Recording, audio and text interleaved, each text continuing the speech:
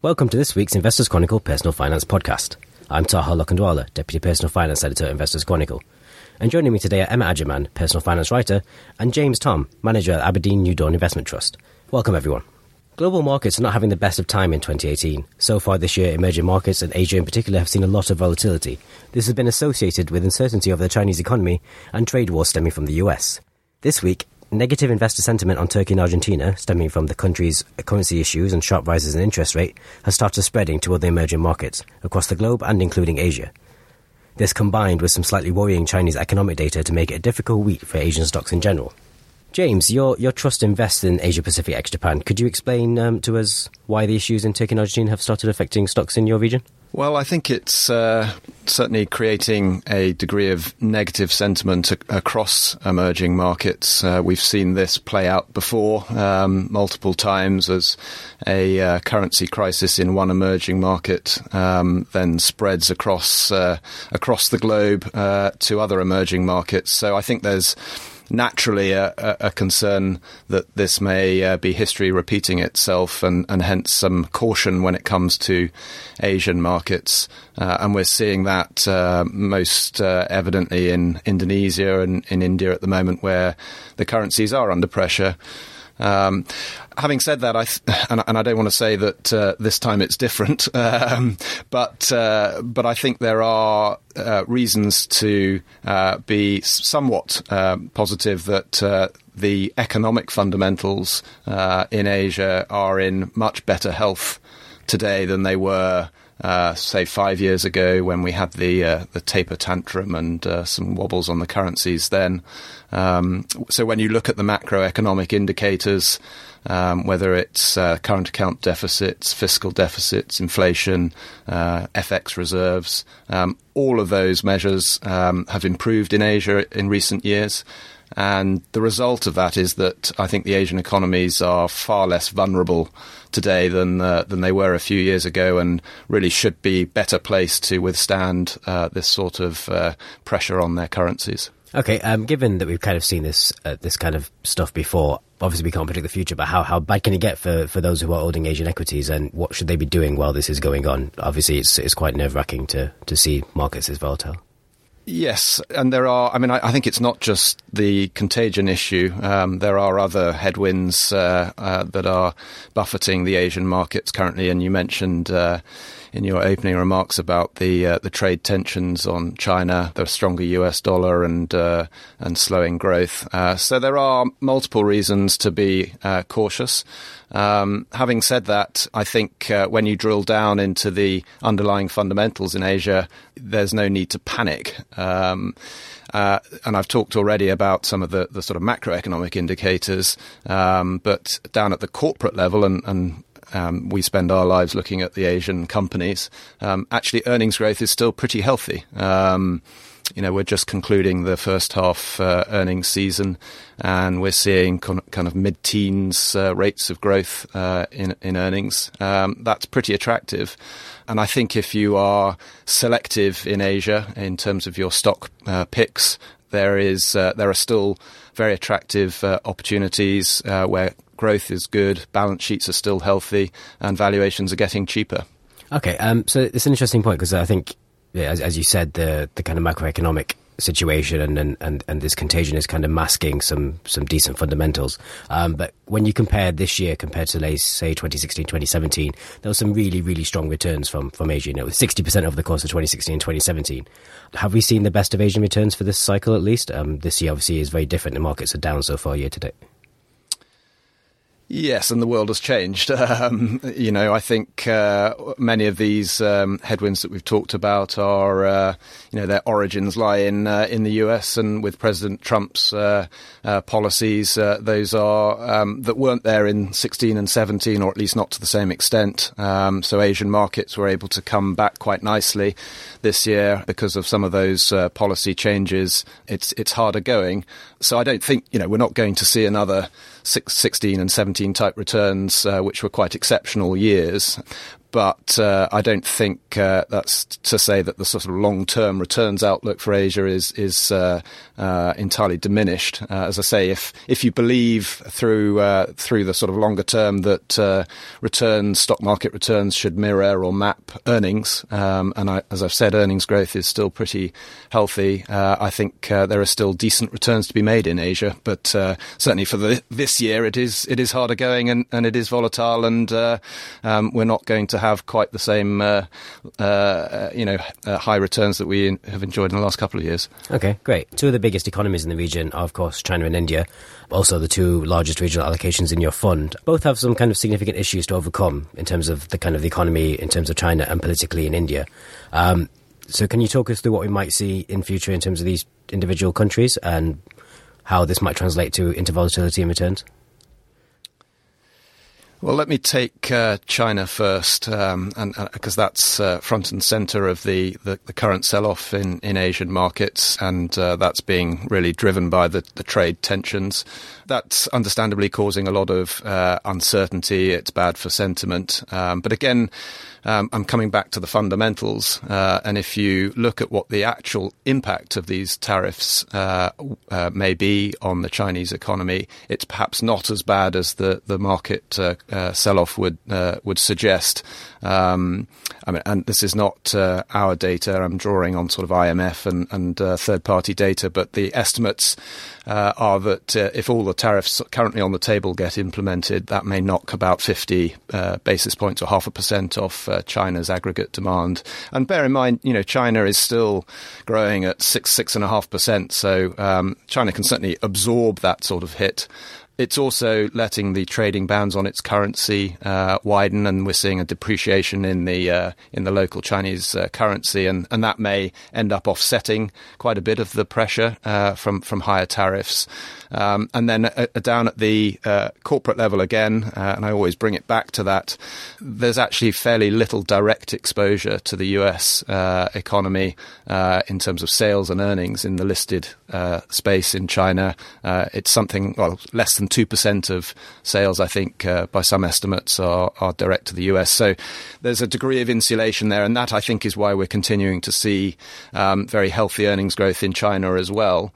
And from our perspective as stock pickers, we've been acting on that opportunistically to buy more of the companies that we like in China, and just to increase our exposure to that market, because we believe that the long-term story structurally in China is very much intact. It's still, a market where you're seeing rising wealth levels, a lot of excitement in the technology and internet sector, as you're seeing elsewhere in the world. But China is a pioneer in many respects in that sector. So there are still very attractive investment opportunities, and we're very focused on those.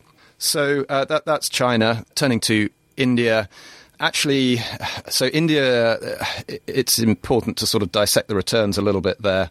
I mentioned earlier that that India and Indonesia have been bearing the brunt of the contagion kind of issue in terms of currency weakness. So the Indian rupee has depreciated quite substantially in recent months, but the domestic stock market returns have actually been very healthy. So in US dollar or sterling terms, perhaps you're not getting the overall return because of the currency impact, but the fact that the domestic market has been pretty healthy tells you something about the corporate earnings outlook and the sort of positive things that are going on at an economic level in India still. There are a couple of headwinds looming. The higher oil price isn't great for India. It's a net importer of oil, so then that may trigger a little bit of inflationary pressure. But the central bank's responding to that with higher interest rates. The country goes to the polls next year, and the outcome of that is looking less straightforward than it had done a few quarters back. Indeed. This is actually one of the things I want to bring up. Obviously, a lot of the Indian returns we've seen over the last few years have come from kind of Modi's policies. There is now an increasing risk that Modi will not win the next election. Is that something that is on your radar and concerns you in terms of the outlook for Indian stocks? To some extent, I mean, we build our portfolios from the bottom up, so we're really just trying to find good quality companies and invest in those, hopefully at reasonable valuations. And you've always got to keep an eye on the politics and the macro environment. But for us, it's the companies that are the core focus. And India is still, for us, a great hunting ground, and we find plenty of good quality companies there, which is why we maintain a sizable position in India. But yes, I think where the sort of politics and the market kind of mix here is that it looks as if the sort of political risk around the election isn't being priced into the Indian market yet. As I said, it's been really very resilient, still posting positive returns. So I think as we get nearer to the general election, and we've got various state elections ahead of that, we may see a little bit of a pullback as expectations kind of adjust. You know, that's probably not a bad thing as far as it goes for Indian equities. They are fairly fully valued at the moment. Valuations, certainly relative to the rest of the region, are quite high. So to take a little bit of heat out of the market may not be all bad. No, definitely. No, it's been interesting to hear your views on this region. So obviously, you mentioned that the long-term fundamentals for a lot of the region remains quite strong. Thinking slightly more short-term, which I appreciate isn't your game, but do you think for the rest of the year things might settle down in the coming months, or should we be belting up for more volatility and perhaps even using this as an opportunity to buy if that works? Well, it's always difficult to predict, and really we're not in the game of predicting where markets are going to go. And I think in this case, if you look at what those headwinds are, so much of it, as I said earlier, is being driven by US policy and President Trump. And you know, everyone's trying to second guess him and understand what's coming next. It may be, you know, maybe the trade tensions with China will be wrapped up tomorrow when we'll have a sort of NAFTA type deal that is done overnight, and all of this will sort of disappear. Or maybe it'll roll on for another 6 months, a year. It's very difficult to sort of predict. I think the base case has to be that the volatility will continue. But I do see that as a buying opportunity, and as I said, that is what we've been doing, buying into companies that we've had on our radar for some time and have always liked, but perhaps, you know, the valuations have been too inflated. So this has given us an opportunity to buy into new stocks, and also just to buy more of what we like already in the portfolio, the sort of highest quality names that we have there, and just build up those positions at attractive valuations. Okay, great. Thanks very much. So elsewhere this week, we had some news that Terry Smith, founder of the imaginatively named Fundsmith, is planning to launch a new investment trust. This would be in addition to his open-ended fund, Fundsmith Equity, which I'm sure many listeners are familiar with, and his Fundsmith Emerging Markets Equity Investment Trust. Mr. Smith is known for his slow and steady approach to investing, buying quality companies and holding them for a long time, low turnover, low trading, and it has worked if you look at his performance. So, Emma, what has this new investment trust got in store for us? Well, interestingly, Taha, this new investment trust is going to be focusing more on small and mid caps because, as you mentioned, Fundsmith tends to focus much more on large caps. And so this fund is going to be focusing on global small caps, but they're defining those as between $500 million and $15 billion. So there's quite a lot of scope for the kind of companies they can choose. But it will be investing on the same kind of strategy that Mr. Smith has used in his other funds, namely that quality-focused buy and hold strategy. It's going to be quite concentrated level of stocks as well, up to about 40 stocks initially when the fund launches. But you know, crucially, this fund, although it's going to have Mr. Smith's name on it, it's called Smith Sons Investment Trust. It's not actually going to be run by him. It's going to be run by two managers who've joined his firm in the last year or so. Oh, so that's quite interesting. So it's something slightly different from Fundsmith there. Interesting that it's a slightly concentrated portfolio of only 25 to 40 stocks as well. That's interesting to see how that works. What about charging? It sounds like Fundsmith are going to be doing something slightly different. Could you explain a bit more about this, please? Yeah, that's right. Normally, trusts tend to price their annual management charges on net asset value of the trust. But this trust is actually going to be doing that on the market capitalisation of the trust. and the annual management charge is going to be 0.9%, and it's going to be based on the share price. So that is quite a different way of doing things. And some of the analysts I spoke to said that in some senses it could act as an incentive for the trust not to trade on a discount, as it's going to align shareholders with the managers to make sure that doesn't happen. But on the negative side of things, if the trust is going to trade on a premium, which is likely given Mr. Smith's strong following among investors, that potentially is going to make it more expensive than if it was priced on net asset value. That's quite interesting. Yeah, the strong following there is quite an interesting point. His emerging market equity trust has underperformed, yet still manages to trade on a premium, so something to watch out for with this one as well. So why now? What's prompted Terry Smith and Fundsmith to do this, and how do we think it'll do? Yeah, I mean, I think it's definitely going to be popular. I certainly imagine it getting off the ground. I mean, I think that the reason for this, a couple of points. Fundsmith Equity is going to be an absolutely massive fund, £18 billion of assets, and that means that it's actually much harder for the fund to invest in smaller companies, because even 1% position in any of these companies is going to be 180 million, which is pretty much going to take up the majority of shares of a smaller company. And Mr. Smith thinks that actually small and medium-sized companies tend to do a lot better in terms of their overall performance. So this is an opportunity that he wants to tap with this new investment trust, which, as it's going to be investing in smaller companies and it's not so big, will be able to take advantage of global opportunities in small mid-caps. So just to give you an idea of the kind of performance that we've seen from these types of stocks, over the past 10 years, the MSCI World Small and Mid-Cap Index has returned 230%, and that's compared to 185% by the MSCI World Index. So, there is a strong trend of small and medium-sized companies doing better. Okay. Yeah, it's certainly interesting. It's interesting because I think most small-cap managers that we are familiar with tend to be quite active with their holdings, and they change things as prices are quite volatile. They also own a lot of stocks to diversify risk and liquidity, but I suppose that's where the investment trust can come into its own. What do you think about this? Is there a risk he's overstretching himself?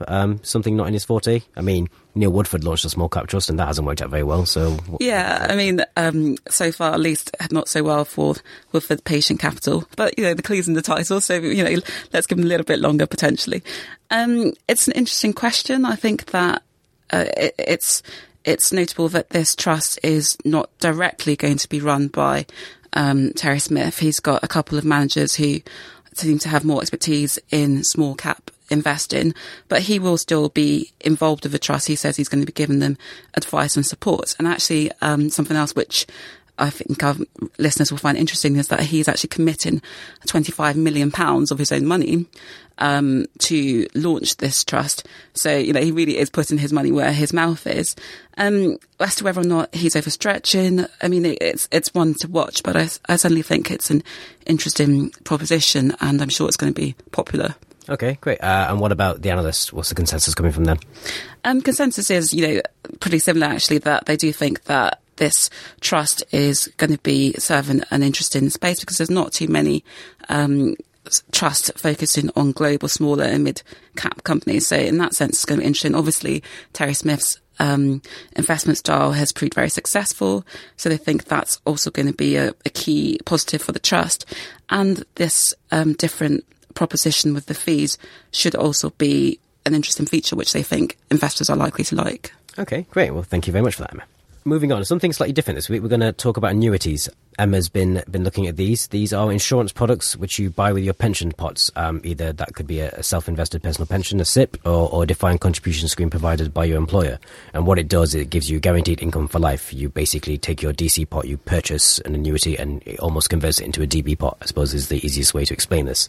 They were legally mandated for most savers before 2015, and then the government changed the rules. And since, their popularity has plummeted and the market has shrunk. It kind of makes sense. Most people prefer the flexibility you can get away from annuities. Once you buy them and convert them into annuity, you can't change that. You can't go back. Also, the level of income you've got from annuities has been pretty poor over the past decade. This is because they are priced using interest rates, which of course we all know have been quite low for quite some time.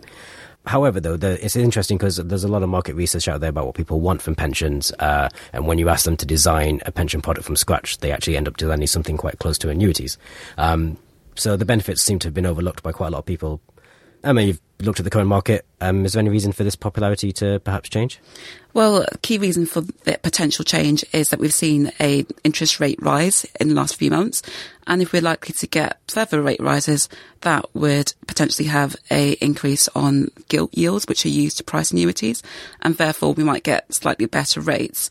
And as you say, investors of all, in some senses, they don't like the brand of annuity. They actually do quite like what an annuity gives, which is guaranteed income for life. And actually the number of providers in this market, of all number, has shrunk. They've actually got more competitive in terms of what they're offering investors. There's much lower spread between what's available. So arguably the market's improved a little bit as well. Sounds like they can be used then. As you see, most people prefer some flexibility. So is there a way perhaps people should be thinking about using annuities in a flexible way? Yeah, I think a key thing to do is maybe to consider using an annuity to cover some of your costs in retirement. So rather than taking your whole pension pot and buying an annuity with the whole of it, you could use part of a pot to cover fixed expenses that you're going to have in retirement. So if you've got a smaller pot, for example, under £50,000, it's not going to be that cost effective to go into income drawdown, as the costs of that are quite high relative to what you're going to get out of it. So in that sense, it might be a good idea to use an annuity. Okay, great. And what about the opposite? There's a reason annuity sales have dropped off so much, so there must be times when it's a bad idea. When should we not be using them? Yeah, definitely. I mean, if you've got, really large pots which could do well in income drawdown, that's something to consider. Also, if you've got lots of other sources of guaranteed income, so if you've got defined benefit, final salary pension schemes, that you might not need more guaranteed income, in which case it's better to use your DB pension schemes to provide the fixed expenses you have in retirement, and maybe to use income drawdown so that you've got more flexibility in general of how you spend your money. Another interesting reason why an annuity might not be so good is because if you plan to pass on your pension to your heirs when you die, annuities are not very good for that, because basically once you die, the income that you get goes with you unless you've specifically selected some death benefits.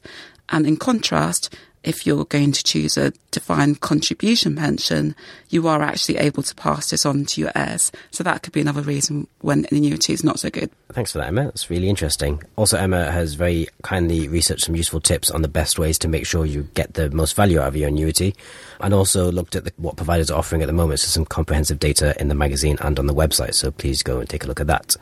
Unfortunately, that's all we have time for this week, but please don't forget to check out this week's issue online or in print. You can read more about everything we've talked about today, also our usual fun tips, portfolio clinic, some companies news, and there's a feature on investing in Japan. But that's all for today. Thank you very much for listening. Have a good weekend.